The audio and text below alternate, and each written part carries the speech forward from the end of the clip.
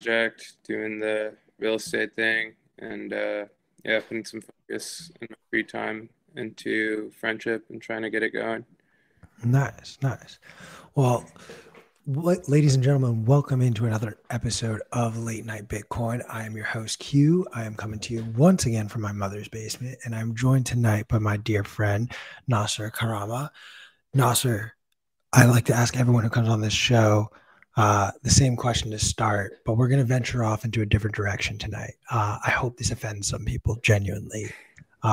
More so off the fact that if you feel uncomfortable hearing a conversation about NFTs and ordinals, I think that says a little bit more about you than anything else. Um, we're just talking here. I still don't own NFTs, so don't hold it against me here. Um, Nasser, how did you first hear about Bitcoin? Yeah. Bitcoin. The first time I heard about Bitcoin was probably in like, I mean, definitely when people were using Silk Road, and at that point, I didn't really think much of it.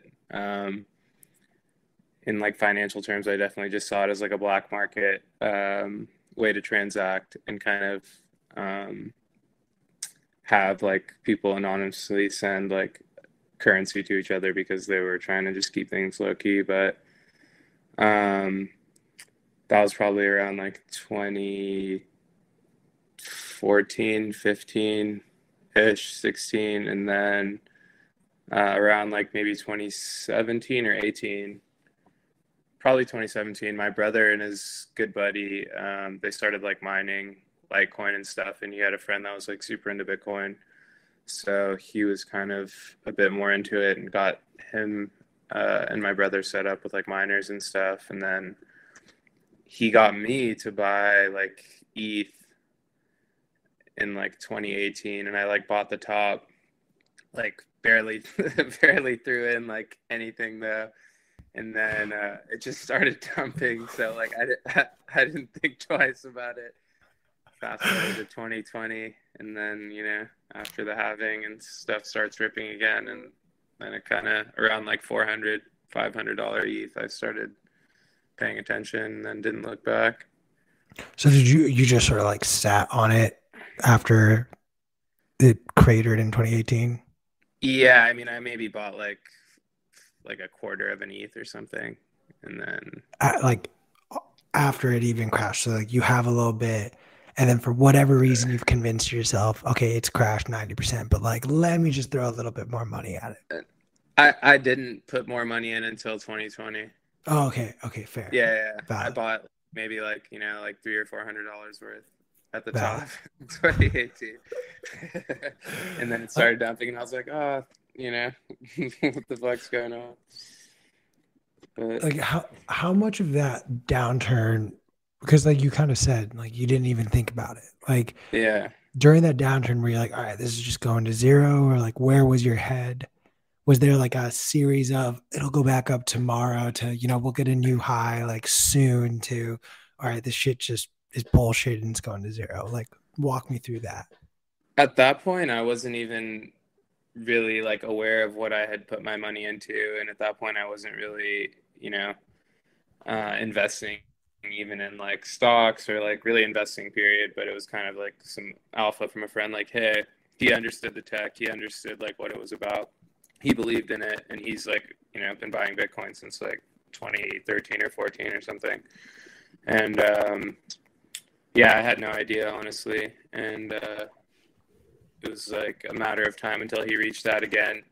2020, like November, December, he hit up my brother and he was like, hey, dude, crypto's ripping again. And then at that point, I had like some money from like the real estate stuff I was doing. So I kind of just started putting some in, learning as much as I could about the tech, because personally, like, I'm not super tech savvy to begin with. So really, I was trying to understand what the blockchain technology was, and then kind of for what got me like more into it was like the trading side, and then like kind of learning like basic TA and that kind of thing. And then I just honestly was glued to the screen for like the last 3 years and trying to learn as much as I can. So what would you say or let me rephrase. Who would you say was one of the more helpful people in learning TA?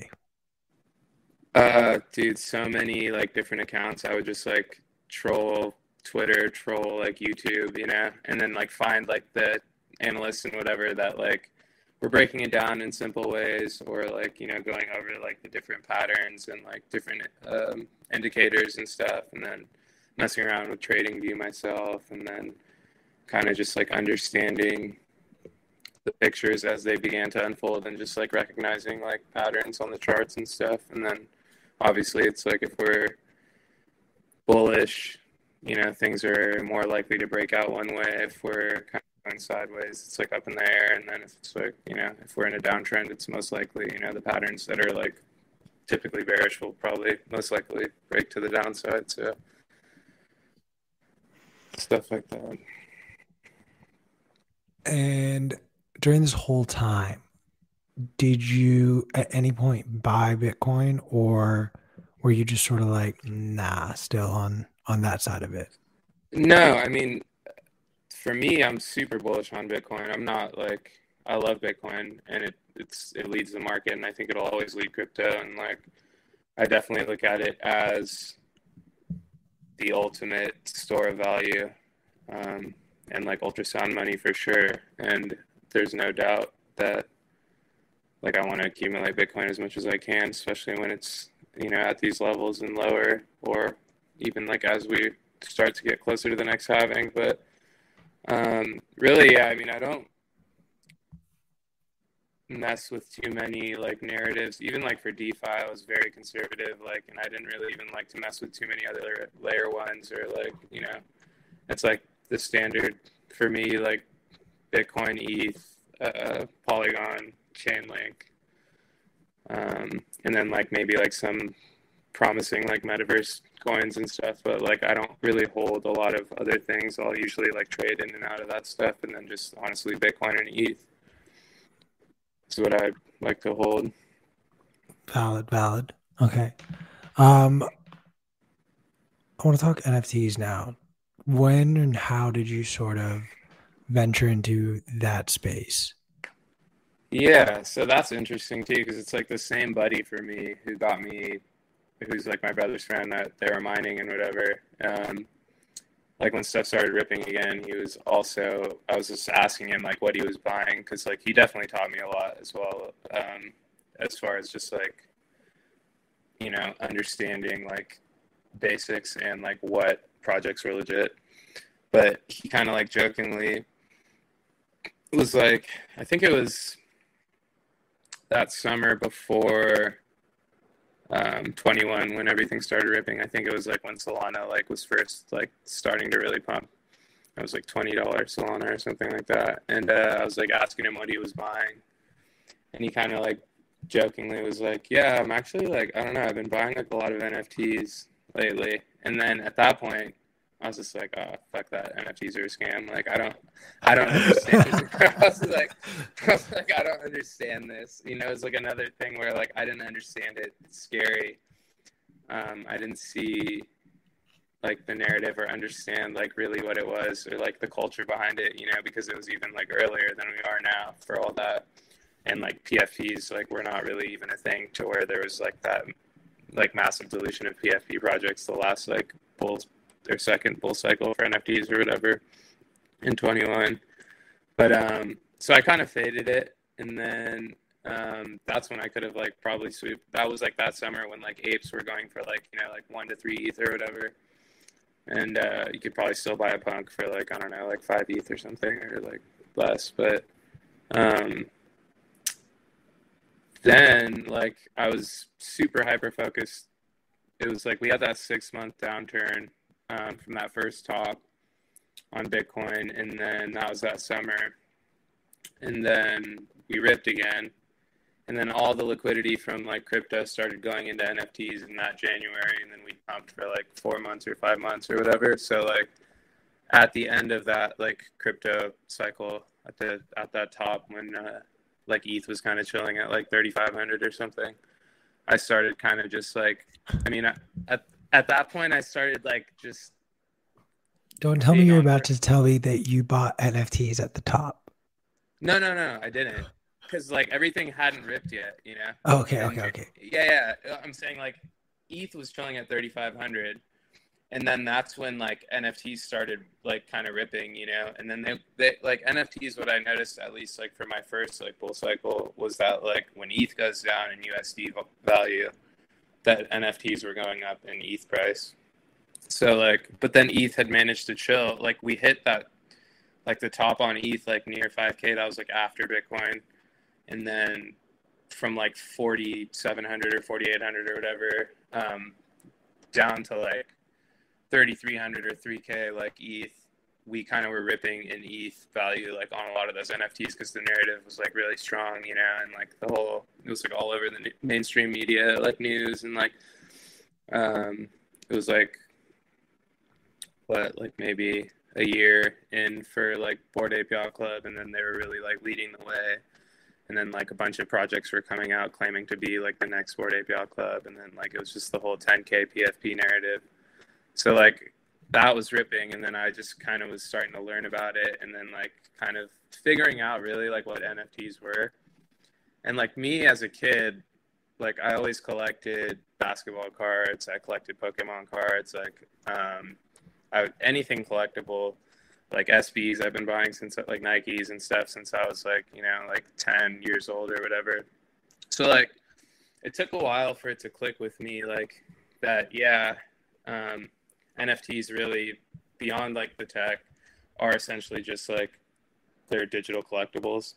And there's like a lot to say about collectibles and like definitely like community too, because that's something else that like I think is really strong because these collectibles are on the internet, so people are so close in communicating with each other versus like these other things that we had. There was like a lot of smaller like subgroups of people that were like didn't really feel like they were part of this big thing together. But with NFTs, like really like the culture and the community is like kind of everything behind it, and I think that drives like the desire to be part of this thing and just like the culture in general.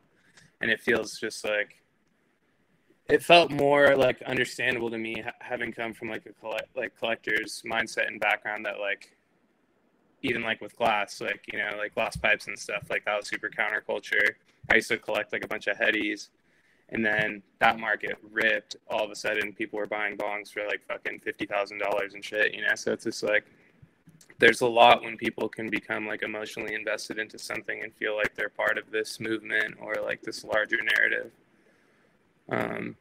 So yeah, I think in the sense of like a digital collectible, I think that's really powerful. And then if there's also like then the whole utility narrative like came into fruition, and like people are really starting to build cool shit like in some of these projects. So and then as we move everything like online, you know, people are flexing their PFPs like as it, you know, so it's just like there's like a lot of strength behind like what's going on.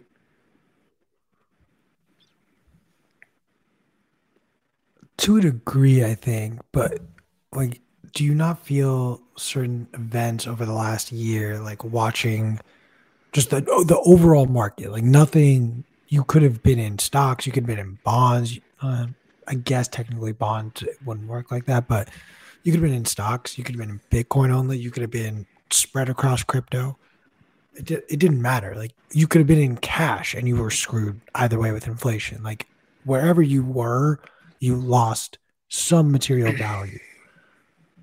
That said, like watching things like, you know, the ordinals update come through and then just an influx of NFTs get sent onto Bitcoin, only to now this like whole ordinals hype like genuinely looks to have come and gone. Is there a degree where you feel like some, if not a good chunk of these NFTs are like just nothing burgers, and maybe a couple like a Bored Ape Yacht Club just has established itself as a brand more than anything, and those type of things will stick around, but the vast majority, just like in my opinion, the vast majority of all these other cryptocurrencies will inevitably just go away. Yeah, no, I agree with that for sure. And I think just having experience like in anything, you're able to kind of pick, and you kind of like it becomes more palpable, like, and you can really feel what's like a joke and what's not, and what's really like building and what's just kind of like internet spam. And like yeah, I agree definitely, like with a lot of these like currencies that are gonna, you know, go to zero, there's definitely like a lot of projects that were just kind of able to gain momentum when basically the whole like NFT market was like exit liquidity from crypto, you know. And then like a lot of them, like a lot of projects made money, and like they weren't really much more than a brand, you know, with like some catchy art or something, but there wasn't really much substance behind it, and you can't really like sustain when you're not like representing yourself as a brand. You're representing yourself as an NFT, where people now expect so much more out of it. It's not like, you know, I don't know, it's not just like you're making a streetwear brand and you gave it a go. It's like you can't sustain yourself like that within like Web3, I think, and within NFTs, without actually, at this point, it's so competitive, and there is like so much capital coming into this, and people are not spending, you know, $20 like on these things. They're spending a lot of money, so they really expect more, and a lot of people are getting wrecked, so emotions are high, and everyone comes in expecting to just like be able to make tons of money off anything they buy. Because for a while, or I mean for a small instance, like from like January to like April or whatever, it pretty much was up only for like any NFTs you were buying. But I think as this thing moves forward and as it like continues to develop, it's just like, yeah, the projects that are doing shit will be around, and then the other ones will, their brands will fade, and like even just having the PFP of these like brands will be less significant and impactful. But I get sometimes lost when people talk about like, oh, like, you know, it's the community. And could you help me understand like what's the difference between just like a brand and then the community that seems to be like the hype that builds up around a lot of these projects that people seem to buy into? yeah, I mean, even when I started kind of messing with NFTs, and it's funny too because I recently saw Frank Degods say something similar, where it's like when he first came into NFTs, he was like, "Oh, community is a joke," or it's like it's not. It's like the smallest part of this whole thing, but really, like, community is so important in NFTs. But you also need a successful project, because like community will only get you so far, you know, and like a brand is only as strong as like the community is behind it. But if there's no action, like people are going to lose their belief in like the project, and there's not really like a community will disappear, you know. And you're seeing that with like a lot of these bigger projects that are starting to shrink out. Like most of the people that are still around are like in disbelief, and they're just bag holders, and they're just hoping, you know, that something's gonna happen and turn around, and maybe it will. But like I think, yeah, community is like a strong part of like continuing the growth of certain projects. But like I think those communities stay around because they're seeing the founders like actually do shit with the project, and, you know, giving value back to the holders. Otherwise you see like a lot of people jump ship from different projects. Talk to me a little bit about friendship. Yeah, so friendship, I mean, you know, I've been like working in food for like 10 years or so. Have my franchise license with Subway. I was doing like other like operations and management stuff for like the last 10 years after I graduated college, like before I got my real estate license. Always been really into food. Like to think, you know, like marketing and branding was something that I understood again just through like being a consumer, and just like, you know, having been in so many different collectible markets and stuff. I started making cookies like in like 2019, just because like I have a really big sweet tooth, and I was noticing, I was starting to order these cookies, like the Levain bakery from the East Coast kind of style cookies, these 6-ounce, they call them like New York style now is what people refer to them as. But there's like this big trend around like 2018, 2019. And it just seemed like everywhere on socials, you know, like cookies were popping up, and for me, seeing like a big, thick, cakey cookie was like mind blowing, and it was something so new. There were a few places in California that had them, so I was just like ordering cookies all the time from the East Coast, from like different like small retailers and stuff. And then at one point, like it was very evident that just like the trend with like poke in California too, like it, you know, these things like pick up and they gain traction so quick, and then all of a sudden they're national, you know, these different like small niches within food and like the different food trends. We saw it with like barbecue and brisket too, and like all that recently as well.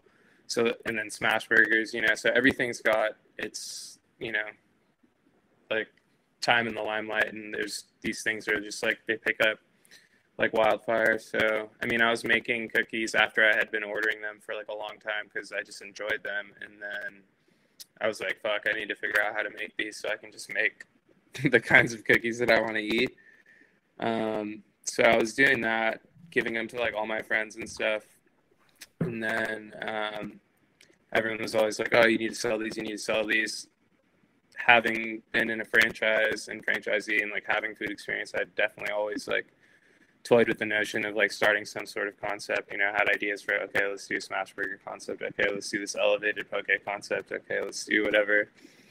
And then it's really though, like with any concept, it's like the branding is so important, because if you have a good product but you don't have a brand behind it, then there's nothing to really differentiate you from like the rest of the market, you know, because you need to be able to emotionally connect with people beyond just the food. You need to have something like that they want to be a part of, something that they're like, they want to wear a shirt repping your like, you know, restaurant or your whatever. So like once I've been making the cookies for like 3 years. Fast forward to like 21, 22, I saw like Andy Wynn. At that point, I was like super into NFTs again. Like I've always been into food. And then I saw Andy Wynn do like the Bored and Hungry concept with his ape. At that point, like the biggest project, like my holdings were like with Alien Friends. And then there were really no other like food-based projects at that point besides Bored and Hungry.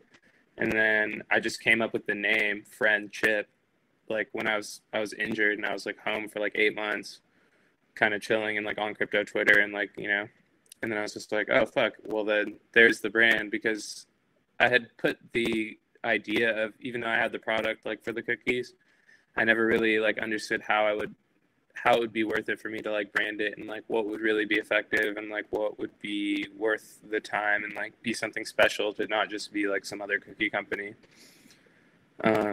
So then like I came up with the name, and then kind of just kept playing with ideas. Once I like kind of recovered from my leg injury, I put together like all the like branding stuff, like got a pop-up tent and like everything, and kind of just started going around LA, because I recognized too the importance of the presence in, you know, like IRL or like in the Web 2, you know, because it's not, you need to have like both sides of the coin to really like, food's not an easy thing, you know, to kind of be successful in. It could be like a huge, like, especially nowadays, like having brick and mortar is really tough. So having the entry to like 2 different markets, and then being able to establish as something that people are seeing around LA, which is like a hub around the world too. And there's a lot of eyes too, as far, you know, in LA, like for different food critics and just different concepts. And like, that was really important. So I think using that first in conjunction with like using the NFT branding, and then having a different like audience as well, made it like something special, and that was like approachable in two ways. Can you dive a little bit deeper on just like, you know, I think it's really cool that you're able to, you know, leverage this brand that you've essentially established, where like, you know, you've long established your dominance in food. You're crushing it in real life, making these cookies, and then combining it with like building out a whole NFT line. Like, how did you make it work together? Yeah, so like the first idea with like the brand or with like the Web3 side of it was like integration of different communities. There's a bunch of dope art and there's strong communities behind them, and everyone loves like these projects that are using the IP and creating something cool with them and sharing something like, you know, IRL with the communities and showing that, okay, there's like a lot more going on to NFTs than just like magic internet money. So the second integration, I wanted to actually like have something that was like utilizing the tech as well. So I thought it would be cool like to do this kind of digital membership pass, which I've done. I've just like put out like the first 25 to be minted. And I think like 10 of them have been minted so far. But basically it's like a membership pass. It comes with like, you have this like photo NFT with like some art on it. And I did like a photo shoot with this guy who's like done commercials for like Lee Jeans and stuff. And it's like, it's pretty dope. I like the art on it. And essentially like as this continues to grow too, there will be like rewards through holding the pass, and the pass is token gated to the site for like redemption of like the first like 6-pack of cookies with like a limited art box. Then you have the NFT. In the future, we'll do discounts, merch, and then it's like a raffle ticket as well right now for like prizes out of the first 25. And there's definitely like the possibilities with this are endless, and it's definitely cool to just like play with that idea and see how I could continue to provide value for the people that hold them in the future as this grows. Because really, yeah, the sky's the limit with it, and I definitely want to, you know, make the people that hold it feel like they have it for a reason, and they're gonna get, you know, their any like new flavors I bust out or something, they'll be the first to try it, and I'll just like ship it to those people and that sort of thing. Just like, but I think I have a lot of ideas for what I could do with it, but I think it's cool to be able to utilize just like some of that technology in conjunction with doing the like community integration and just using the art in itself too, because I think a lot can change with that. Without blowing up your spot, do you want to maybe tease something you want to do with it, or what you got in store for friendship? Or will that just totally blow your spot up?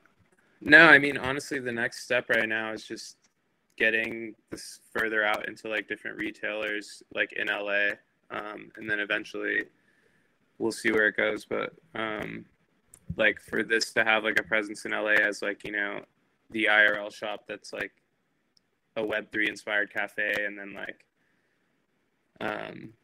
yeah, I mean, the ideas are, there's a lot that can be done, but definitely like having this thing spread and just like being in different retailers, like, and like bigger shops and stuff like that, and different smaller like food concepts, because I'm really trying to get it like established on the foodie side too, because it's like a good product too. It's not just like some shit cookie. Like I'm using like organic Strauss butter, like organic cane sugar, organic vanilla pasture, organic eggs. You know, like I really have a keen attention to detail on the quality of this, and it's not just because it's crazy, because like all these cookie companies, they're making these cookies and they're just using the most trash ingredients, and like they're just sugar bombs that make you feel like sick to your stomach, and they're like their overhead is like so low, and their food cost is so low, and they're just absolutely making a killing. But it's really sad to see that like none of them even focus like a little bit on the quality that are doing like mass scale, you know? So it's like, I think that's something I'm like proud of with the product itself. So how long until I get to buy a friendship cookie at Subway? Or let me do a different one that I think is more realistic. What about Poke Me? Yeah, that's going down. That's going down. That'll happen in the next couple of weeks. But like the next things in LA too, like yes. Yeah. Smorgasbord, like, you know, other like farmers markets and stuff like that, and then definitely like hopefully some other concepts too. We'll be carrying them, but I just want to be able to focus on scaling it like appropriately so the quality remains the same, and then kind of taking like a lot's happened definitely in the last like 4 months with it since like it started, and like I just definitely want to focus on like the direction it needs to be, and like maintain the quality, and like continue to just even improve the quality of the brand and the presentation and the delivery. And, you know, I think with the idea, like, the sky's the limit. And I think there's a lot that can happen just like with the fusion of, like, you know, Web3 and like cuisine, like, and it's definitely something it's sick to see that, like, there's a lot more people doing stuff with it too. And like, I sponsored an event like the other day. It was like Board Supper Club. It was like Justin Lewis, and he was like the chef there. And then like Jeremy Fall popped in, and he's like a big deal too. And it's just like everyone, like, they're focused on providing this like dope ass like supper club with a 4-course menu and like all these different like NFT IP products and like projects. There's just like a lot of people trying to do cool things like with NFTs and food. And I think using the tech too, like as like a membership or as like a ticket to get into these events, and then providing utility with them down the line. I think it's super cool. I mean, we saw it too with like Starbucks shifting their rewards like to Polygon, and like, I think that's just the start of it. And I think a lot more will happen with like different like huge companies using like NFTs as ways to reward their customers and stuff, and people who've been faithful to the brands. What about on the other side of that coin, though? Because this is a Bitcoin show. What about like paying in Bitcoin? How do you feel about, you know, as someone who has brick and mortar stores, you deal with the credit card companies already. Like, let's say Subway rolled out a reward program over ETH or some other blockchain that tied back to an NFT. What about processing payments? Processing payments in Bitcoin? Like, can I come buy a foot-long sub with Bitcoin? I mean, like, I think in the future, like fractional Satoshis or whatever, like, will fucking definitely be, you know, people eventually could be transacting like with Bitcoin, you know, if the cost per transaction were to go down. But it just, I think right now, right, it doesn't make sense to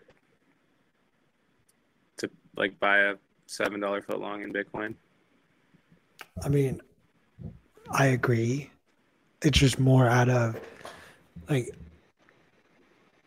there's a degree of this where I feel like there's a lot of things that, you know, brands are going to do to draw attention to themselves, kind of. And I don't say this as someone who like remembers it.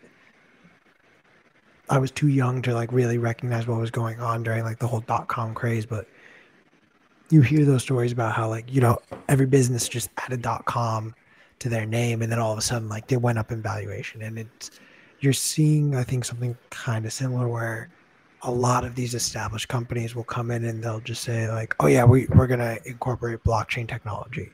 And then all of a sudden they get like a little bit of a buzz going and it gets boosted, but it doesn't amount to anything. They're not using it as much as they anticipate, nor are their customers. So as both a user and also as sort of the part of some of these more established legacy brands, like, what would you like to see done better to connect traditional businesses back down to, you know, Web3 and beyond?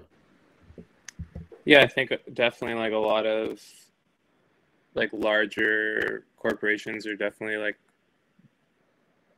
in a sense, like kind of like doing like a marketing like cash grab sort of gimmick to try and just like either like pretend that they're like with the trend or whatever, and they'll like, when stuff is like in the headlines, they'll say, oh yeah, like they'll be on Twitter and like they'll be using all the different like, you know, meme terms and stuff like that, and they're definitely just trying to capture like a whole another audience, because again, it comes back to marketing, and they just want to, you know, they don't want to leave any like audience like untouched, and they want to like appeal to everybody. So as far as like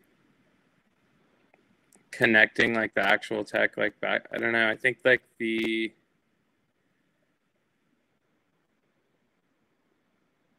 rewards like on Polygon, like with Starbucks, or like, you know, just, I think that's like a cool way to push it forward. And I think that we'll see that more and more, just for like the the sake of like having things like on the blockchain for like, you know, to have that like, you know, to have that ledger like in the for it to be like proved that yeah, indeed, like it's just keeping track of everything in that way. Yeah, but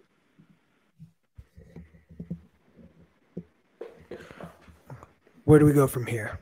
What is eating up your time? What is grinding your gears? We got about 400 plus days until the next halvening, so we got a little bit of time, I think, until the next bull run. What are the tea leaves telling you, my friend? I'm optimistically bearish. I'm stealing that. I love that. Optimistically bearish, as in like you're gonna buy lower prices. Optimistic. I mean, yeah. If who wouldn't like to continue to buy at these like prices, you know, and like hoping. I just like I look at the charts and I look where we were at. Like we're like about a year from the halving, and I think like that last like peak 1 year prior to the last halving was about half of the prior top.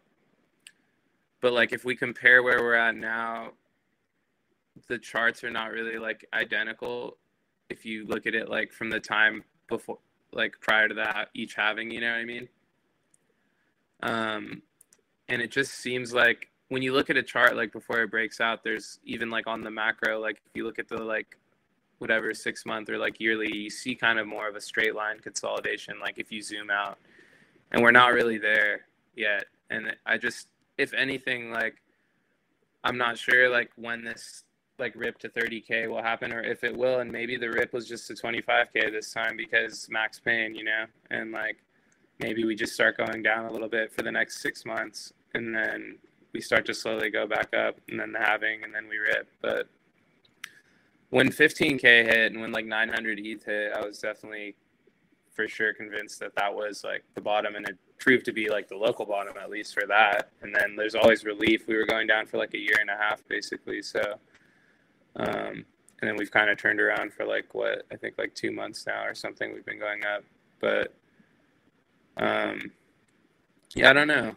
I think 20K is going to happen again, maybe like below. I don't know if we go like we're doing like a downward like descending triangle, and we're going to break down from that and then start going sideways or something like that.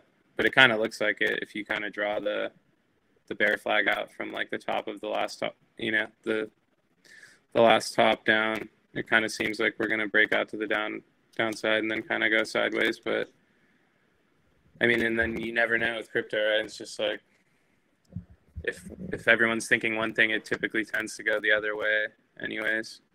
And I feel like a lot of people too have been like really bullish again, and that makes me even more bearish.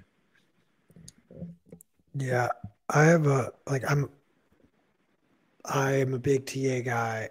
I get off just doing TA for fun. Like that is, I'm in that camp.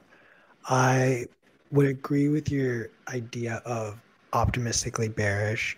I think I'm more hopeful for lower prices. But I will bring up something else that I just think whether or not people agree that this will be a catalyst, like you can throw it in the comments with what you think, but we still haven't gotten the fallout from DC as to the whole FTX debacle. And then as a result, like what sort of regulation we're going to start to see. It was interesting to hear Gary Gensler talk about last week, like, yeah, everything is a security except for Bitcoin. That said, like it does nothing to give you sort of insight of how it would be regulated, whether or not the SEC is actually going to go after all these other cryptocurrencies, a whole other conversation. But I think if you see some sort of like regulatory clampdown in any way, whether it be, you know, all exchanges have to sort of adhere to different policies or get shut down. So therefore it becomes harder to transact regularly for the average retail interested buyer, seller, investor. Just something as simple as that, I think, can just diminish the price. But I don't know. Maybe we're just trying to be a little more hopeful to get more cheap No, no, sats. yeah, no, I agree with what you're saying though, but I think that will be like a temporary capitulation, and I think long term that regulation's bullish for crypto because it kind of establishes it, even more for mainstream and mass adoption.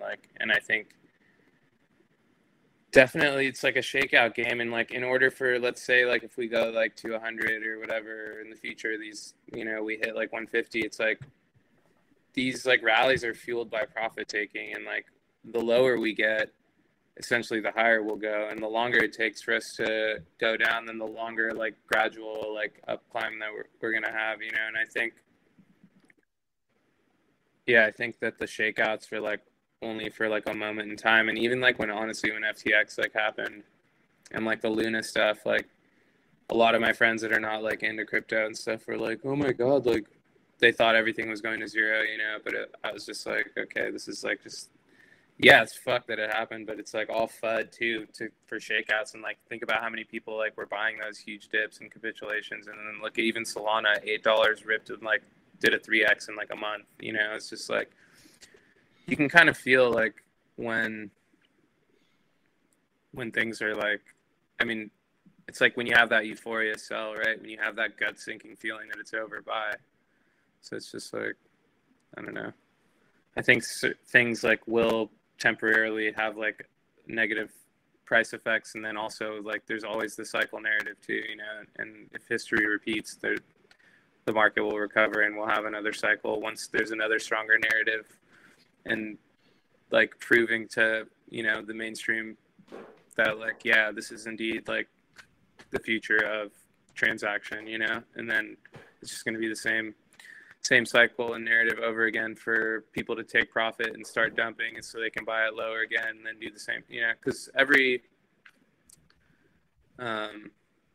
all commodities they all have cycles in trading and stocks. It's just not, trading's truly a game, it's not, you can't get caught up in the up only narrative regardless of how promising the technology or product that you're investing in is, because trading's not about the product only, trading is about taking money from the next person. So it's I don't know.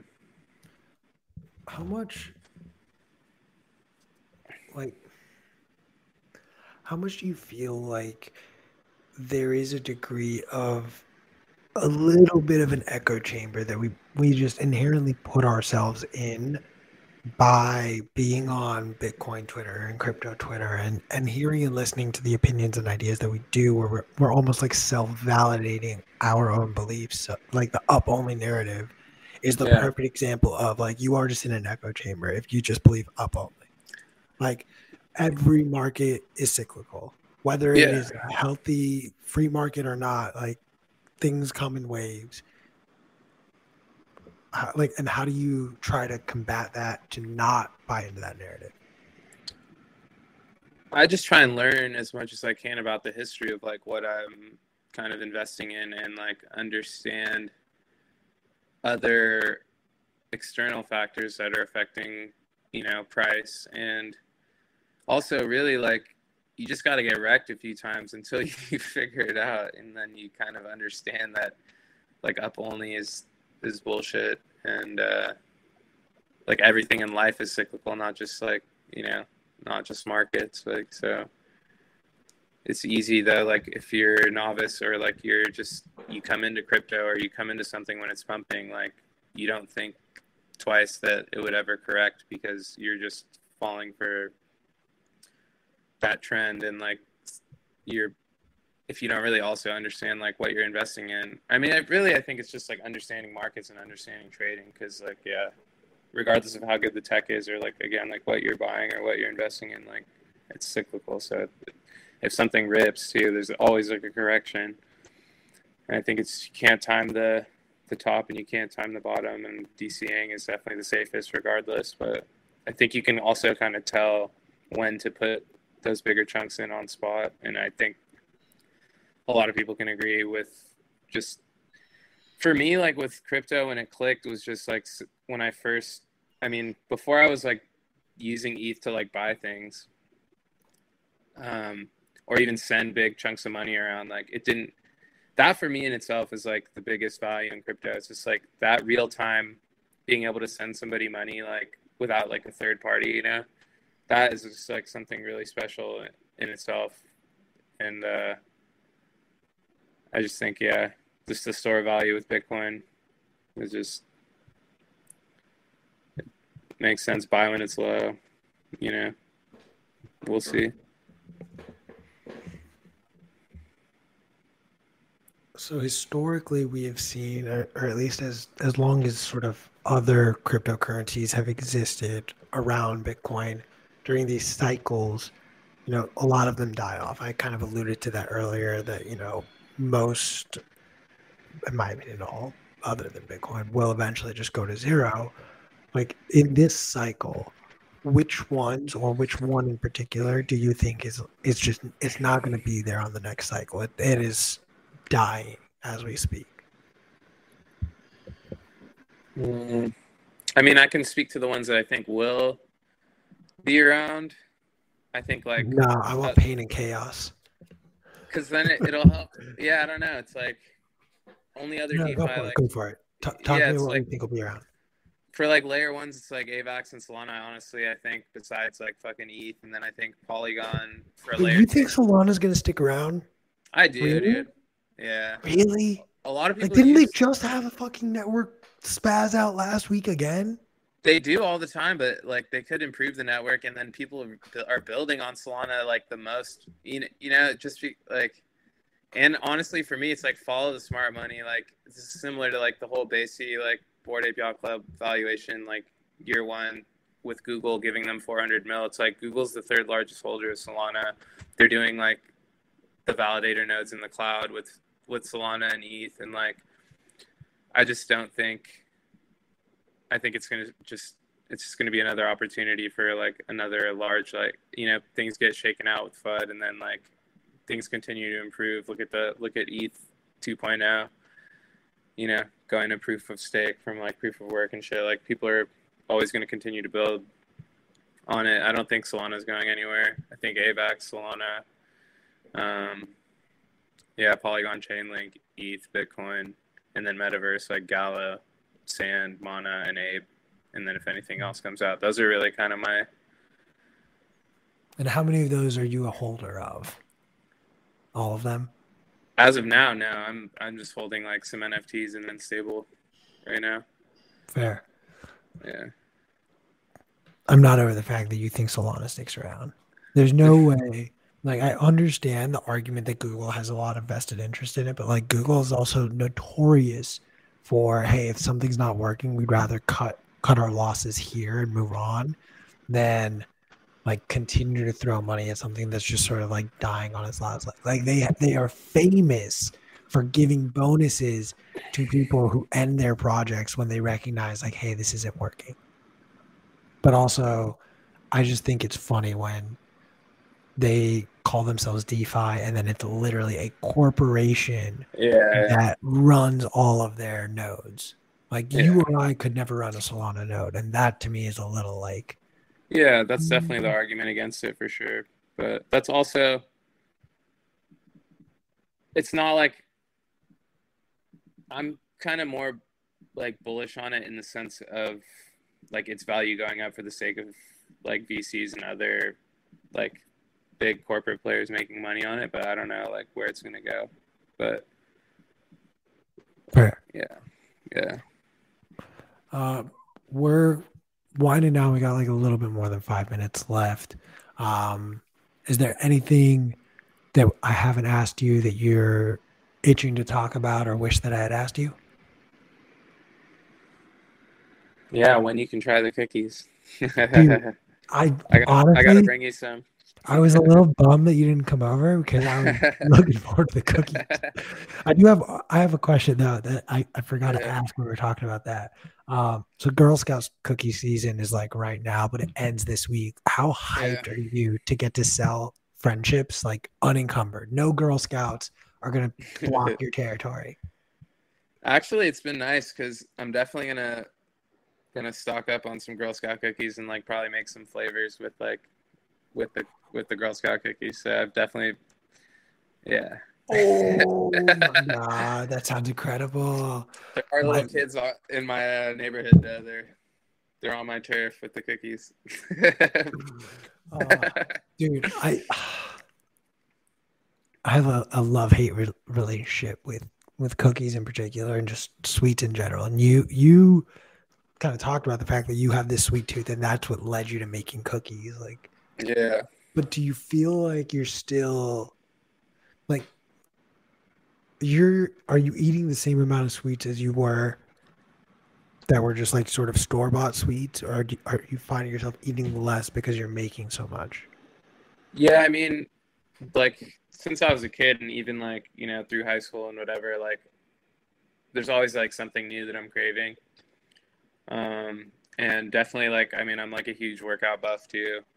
So it's like I'm very aware of like the macros in like what I'm eating and like the cookies and stuff. And like again, like with my cookies, I'm using like a much like higher quality butter, much higher quality, like even sugar, which like, raw, like unprocessed cane sugar has like, it's like a source of antioxidants as well. It's much more mild, like as far as like the sweet taste, to the palate. And like, you can just feel it, like being somebody who's like, I'm very like aware of how my body digests and stores onto like different kinds of foods, and like, you can just, when I eat one of my cookies, it's not just sitting in my stomach and like, not it processes much differently too. Like when you're using a good butter that's like made from like pasture, like cream from pasture raised cattle, and like it's real like butter fat, and it's not like some processed like and it's not processed sugar. So, but like I'll definitely eat them like as a treat, and I'll be like, I'll eat one like over the course of a day or something like that, or I'll like save it for like when I want to eat something sweet. I'll eat like a whole cookie or something like that, because they're big too. They're 5 ounces, so they're probably like 5 or 6. Yeah, they're probably like